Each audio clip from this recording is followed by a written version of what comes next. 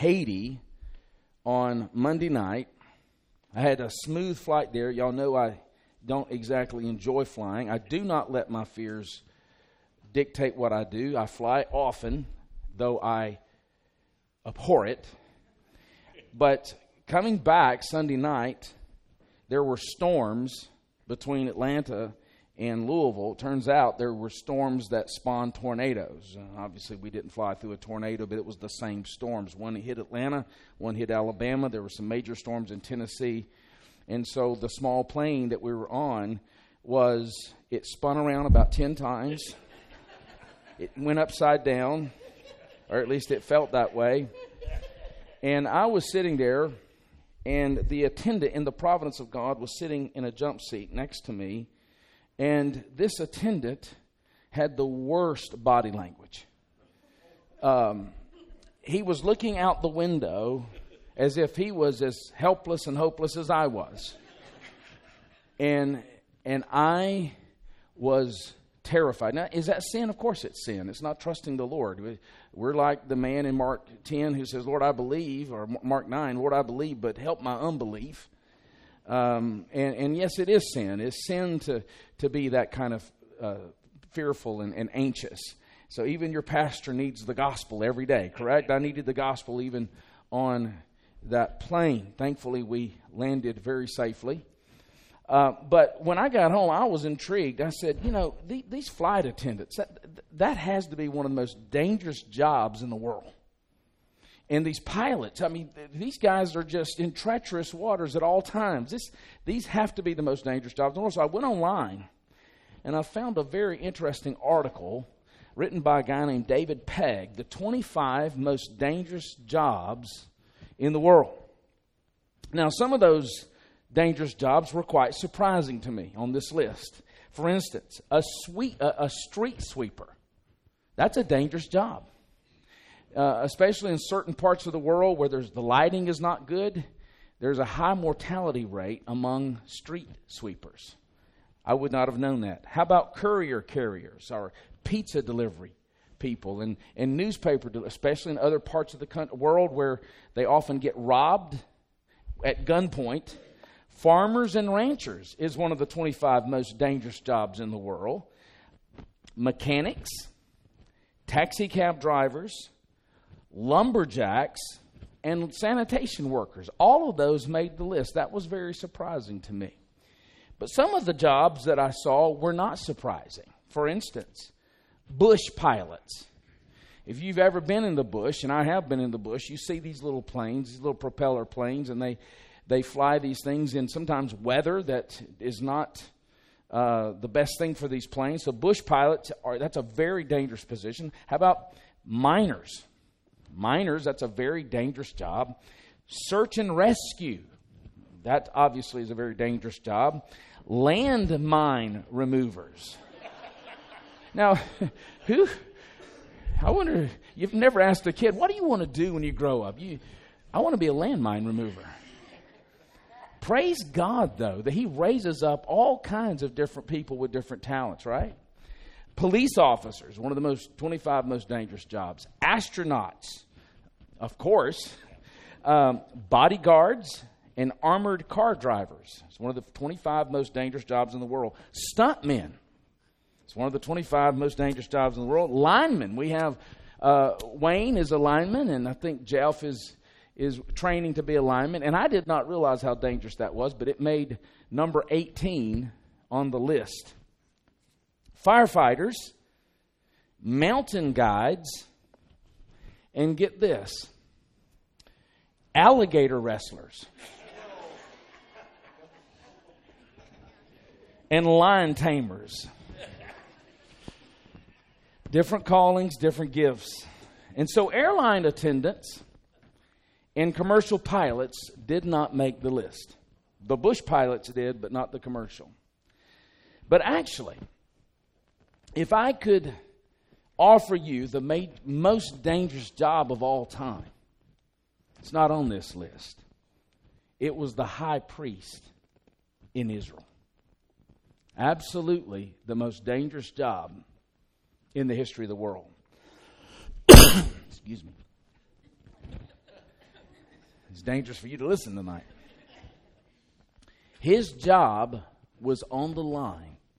His life, rather, was on the line every time he went into the tabernacle. And it was largely why he had to be outfitted just right. Now, as we've seen, the high priest was going into the presence of God, and he had to be clothed properly. So he had to have an ephod with the names of the 12 tribes on his shoulders. What is that conveying? He is representing the people of God. The wages of sin is death, and he is coming to offer a sacrifice of atonement for these people. He is bearing the weight of their sin on his shoulders. He also had to have the breastpiece of decision that also had the 12 names of the people of God, where it was borne on his heart. And so it's not just a burden he wears, it's something he delights in for the sake of God's people. But he also had to wear a robe. And that brings us to verse 31 tonight in chapter 28. Notice he says, "You shall make the robe of the ephod all of blue.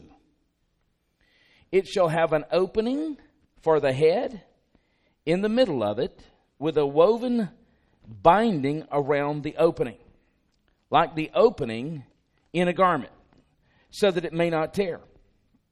On its hem you shall make pomegranates of blue and purple and scarlet yarns around its hem, with bells of gold between them, a golden bell and a pomegranate, a golden bell and a pomegranate around the hem of the robe.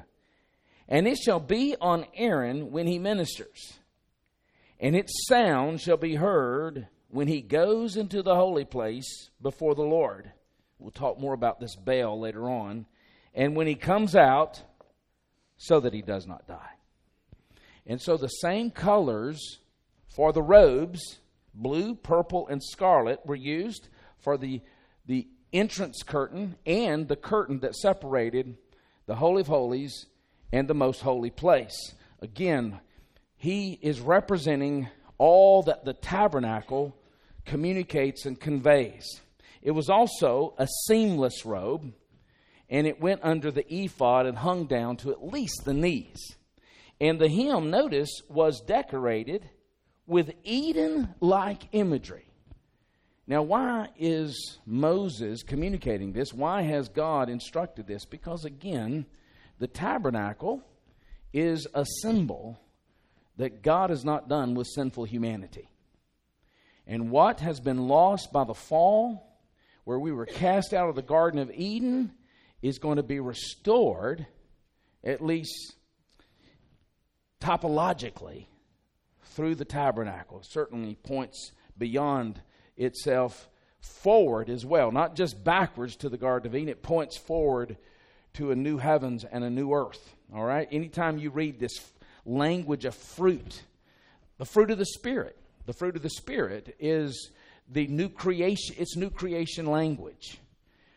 It is the dawn of the new age into this present broken age. Well, so you see this Eden-like imagery here. And then the high priest outfit was completed with a turban. Notice verse 36. "You shall make a plate of pure gold and engrave on it like the engraving of a signet, holy to the Lord." And so you got this plate. And so the plate is it shall fasten on the turban by a cord of blue. Verse 37, "It shall be on the front of the turban. It shall be on Aaron's forehead. And Aaron," note this, very important. Who is Aaron? He is the high priest. He's the great high priest, right?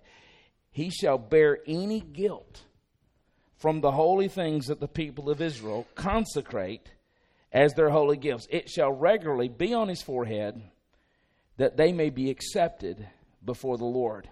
And so the most crucial aspect of the turban that he's to wear on his head was this gold plate that was fixed to the front and rested on the high priest's forehead. And that gold plate had engraved on it, "Holy to the Lord." And we just need to continue to note the flow of these chapters. You see them, this flow over and over again. You'll see it in Leviticus. You'll see it in Numbers, even in Deuteronomy. The sins of the people was imputed to the priest, who then transferred the guilt to these animals, these sacrifices. These sacrifices were put to death. These animals died.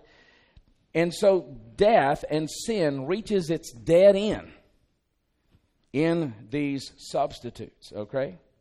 Now again, what is the Bible doing? It's preparing us for something greater. Now underneath these clothes, the high priest wore a tunic, kind of a long sleeve garment that extended to the ground. Notice verse 39, you shall weave the coat in checker work of fine linen. You shall make a turban of fine linen, and you shall make a sash embroidered with needlework. For Aaron's sons, now this is just the priest, these aren't the high priests, you shall make coats and sashes and caps. You shall make them for glory and beauty. Again, they are wearing in these garments something of what it communicates the nature of God, glory and beauty and holiness. And you shall put them on Aaron your brother, and on his sons with him, and shall anoint them, and ordain them, and consecrate them, that they may serve me as priests. So what the other priests wore was similar to the high priest garments, but it wasn't as complex. The high priest wore something more sophisticated. And the reason for that is they didn't represent the entire people of God like the great high priest would. The high priest would come and he's representing the entire people of God. And so they didn't wear these crowns that said holy to the Lord. Okay? That's the difference. Nor did they wear all the extra garments that the high priest wore. But the tunic underneath here was identical. And so the Lord's final instructions concern, get this, their undergarments, which is essentially like long boxer shorts, which were to be worn by all the priests, not just the high priest. Notice in verse 42, you shall make for them linen undergarments to cover their naked flesh.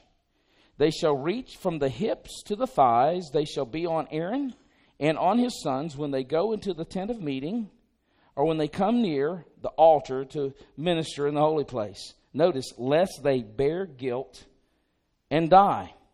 This shall be a statute forever for him and for his offspring after him. Now, the purpose of these undergarments was modesty.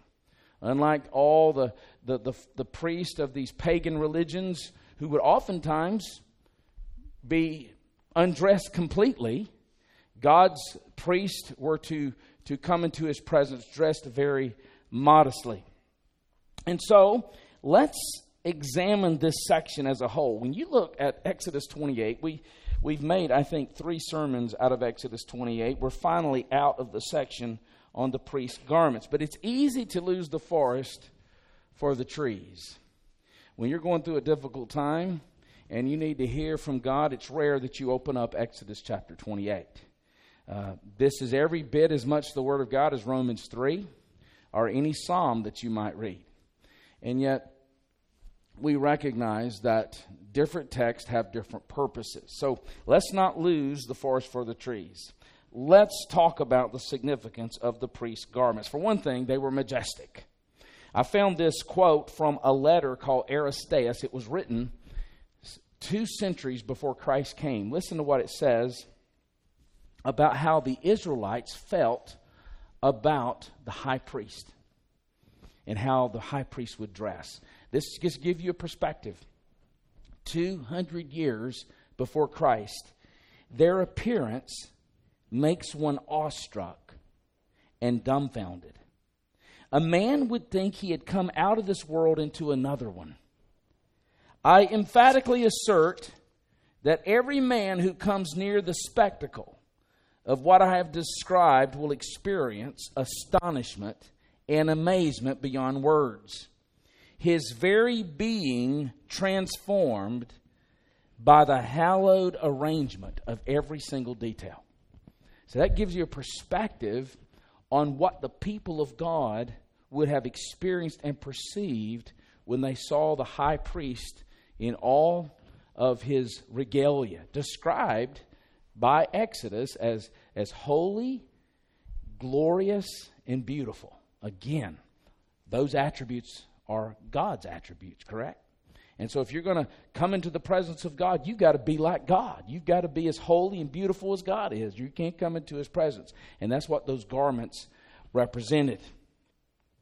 Of course, we have seen that the high priest regalia and garments was not because Moses or the people or God himself was ostentatious. These garments conveyed something. And this was particularly important when the high priest atoned for sins. Look again at verse 38. He says, "It shall be on Aaron's forehead, and Aaron shall bear any guilt from the holy things that the people of Israel consecrate as their holy gifts." And so the high priest entered the Holy of Holies to bear the guilt for Israel's sins. And when the people of God sinned, they brought their holy gifts to the tabernacle, and then the high priest would present them to the Lord. And the Lord would only accept them on the basis of a sacrifice. And that sacrifice had to be accepted, and it had to be offered by the high priest. And hence the importance here of the high priest headband. It established, holy is to the Lord, that the Lord himself is holy. And so it assured that these sacrifices would be accepted because the priest himself was being conveyed as holy. In other words, their salvation depended on the righteousness stamped on the high priest's forehead. It's pretty remarkable. You know, we tend to fail to understand how dangerous the job of the high priest was.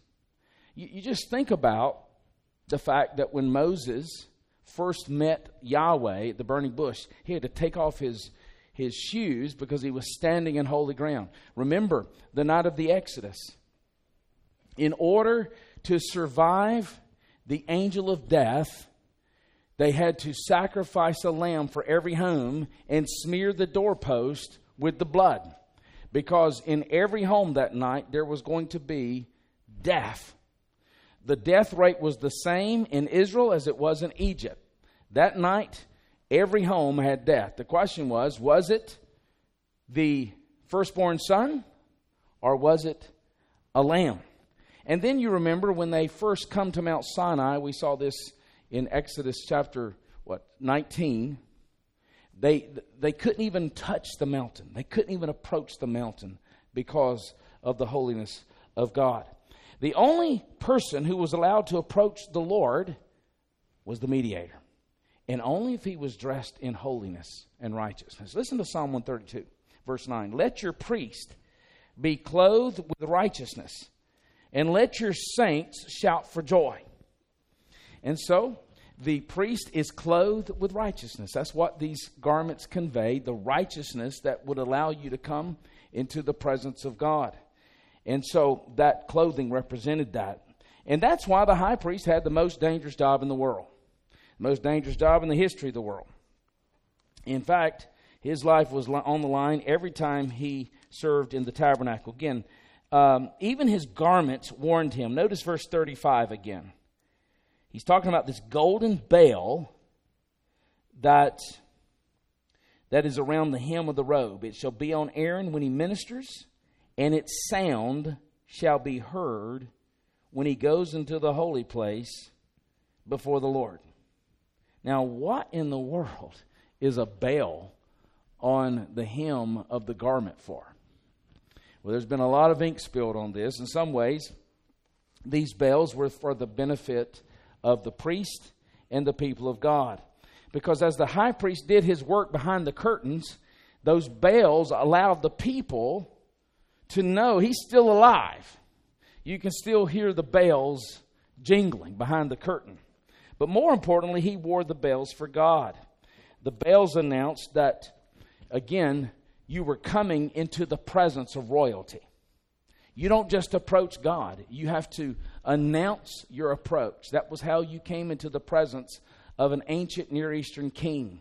And so those bells announced you were coming into the presence of royalty. But the bells also, now this is anthropomorphic, the bells let God know that it was a priest, the high priest, coming into his presence, and not just anyone else. If it had been anyone else, the wrath of God would have fallen. Only the mediator can come into the presence of God. Of course, that's symbolic because God is omniscient, God is all-knowing, God is everywhere. God is the God who sees everything. So ultimately, those bells were for the benefit of the people. They were symbolic. It was an audible reminder that sinners cannot come into the presence of God without a mediator. But another warning comes in verse 43. Notice, he says, "And they shall be on Aaron and on his sons when they go into the tent of meeting, or when they come near the altar to minister in the holy place, lest they bear guilt and die." Again, we are reminded how dangerous it is to come into God's presence. You know, one of the real issues you hear often is, how can a loving God allow someone to go to hell? That's the dilemma of this present age. How can a loving God allow someone to go into hell or go to hell? But really, the dilemma of Scripture is, how can a holy God, allow a sinner to go to heaven? Because he is dangerous. He's dangerous, but not because he's mean. He's dangerous because he's holy and he's righteous. And we are not. And so you see these warnings here in verse 43. So dangerous is God that if the priest came into his presence with the wrong kind of underwear, he would be destroyed. It's quite remarkable. But the same is true of the nation as a whole. Israel's salvation depended on whether or not God accepted their priest. And I want us to close here by turning over to Zechariah chapter 3. It's a very important passage. It's a passage that's so important, even R.C. Sproul wrote a children's book about this passage. It's the third to last book of the Old Testament. Zechariah chapter 3. We know Zechariah was written after the people of God returned from Babylonian captivity. Remember that? And he's writing somewhere around 520, 515 BC at this point. And notice in chapter 3, verse 1, "Then he showed me Joshua," by the way, that is a Hebrew name, whose Greek equivalent is what? Jesus. "He showed me Joshua, the high priest, standing before the angel of the Lord, and Satan standing at his right hand to accuse him." Now notice verse 3. "Now Joshua was standing before the angel, clothed with filthy garments." Of course, when you think about Exodus 28, it brings a new perspective to this passage, doesn't it? Because the garments the high priest wore mattered. Those garments represented holiness and righteousness. And so, the garments he has on are filthy garments. So, that creates a real dilemma for Joshua and for the people of God. This is a hopeless situation for Joshua, a hopeless situation for the people of God. But that's not the end of the story. Notice verse 4. "And the angel said to those who were standing before him, 'Remove the filthy garments from him.' And to him he said, 'Behold, I have taken your iniquity away from you, and I will clothe you with pure vestments.'" Verse 5, "And I said, let them put a clean turban on his head." Remember the significance of the turban? On that turban declared the words, "Holy to the Lord." So what's happened is that not only the people of God, but the priests themselves have been defiled. as evidenced by these filthy garments. All right? But I want you to notice verse 8 and 9. It says, "Now hear now, O Joshua, the high priest, you and your friends who sit before you, for they are men who are a sign." In other words, what is a signpost? A signpost is not the ultimate reality, is it? It's pointing us to something that's greater. It's like an index finger. An index finger is not the point you're making when you point at something. The index finger is a sign pointing to something that you want to be drawn attention to. Now notice he says, "For behold," he says, "Behold, I will bring my servant, the branch."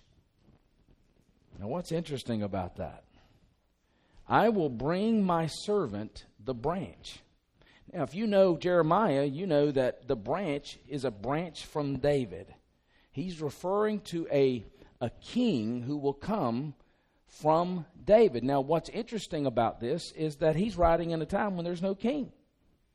There's no king. The king has been cut off. It's called a stump in Isaiah 11, the stump of Jesse. And God is saying, I am going to fulfill my purposes for God's people through the Davidic king. And so this is a branch. And so Joshua, dressed in these filthy robes, is a sign that points to this branch, this servant who will come. And for behold, on the stone that I've set before Joshua, on a single stone with 7 eyes, I will engrave its inscription, declares the Lord of hosts, and I will remove the iniquity of this land in a single day. And so how is God going to transfer this filthy clothing that represents the sins of the people and give them new clothing which represents righteousness? He says it's going to happen in a single day, and it will come through a branch. Now, what is a branch? It is a tree. In fact, Jesus himself said the kingdom is like a mustard tree that grows into a great tree. It is garden-like imagery. This is new creation imagery. So, how is this going to be? Well, we know how this is going to be. It comes through a branch. It comes through one from the line of David. I want you to turn over to John 19. It's the last passage we'll turn to tonight. We're just going to look at one verse. We know, this being Passion Week, that John 19 is the account of Christ's death. And I want you to notice something in verse 23. When the soldiers had crucified Jesus. Now, what has already occurred? He has been delivered over. They took his garments and divided them into 4 parts, 1 part for each soldier. Now, when John is describing something, he's not describing it just to scratch our historical itch. Notice how he describes his garments. The tunic was seamless. The tunic was seamless. So the light's coming on. Woven in one piece from top to bottom. Jesus is dressed like the high priest. So Jesus on the cross is functioning as the people of God's great high priest. But unlike the high priest in Israel, who would sacrifice an animal and had to do it daily, he is the sacrifice for atonement for sins. He's bearing the burden of sins for God's people on his shoulders. He carries our burdens close to his heart. You see how all of these aspects of the garment come together. He represents us before God. He is the substitute. And now, having made atonement, He is resurrected from the grave. He ascends to heaven with our names on His shoulders and our names written on His heart. G. Campbell Morgan, speaking of the ascension of Christ, said this: He was the first man to enter into the perfect light of heaven in the right of His own holiness. I love that. When we come into heaven, we're not coming in the right of our holiness. We're coming in the right of the holiness of another. Heaven had before received such a man, had never before received such a man. On that ascension day, there came into heaven a man who asked for no mercy. Pure, spotless, victorious, He came into the light of heaven and caused no shadow there. Indeed, Jesus, in His office as the great high priest, faced the most dangerous vocation of all, not only offering the atoning sacrifice for sin, but being Himself that atoning sacrifice. And now that our high priest has finished his work, he has gone, Hebrews says, as a forerunner on our behalf, having become a great high priest forever, after the order of Melchizedek, Hebrews 6. And so, this passage again reminds us, Exodus 28, that even in the garments that the high priest wore, God is holy, and we need a substitute. Now, what does that do for us? Does it allow you to say, well, Christ has paid for my sins, I can live cavalierly, I can commit any sin I want because it's forgiven? No. If that is your position, you're not saved. It's that simple. If that is your perspective on the gospel, you have an intellectual understanding of the gospel, but you're not saved. Because when you are united to Christ by faith, the righteousness of Christ, the holiness of Christ begins to be worked in you.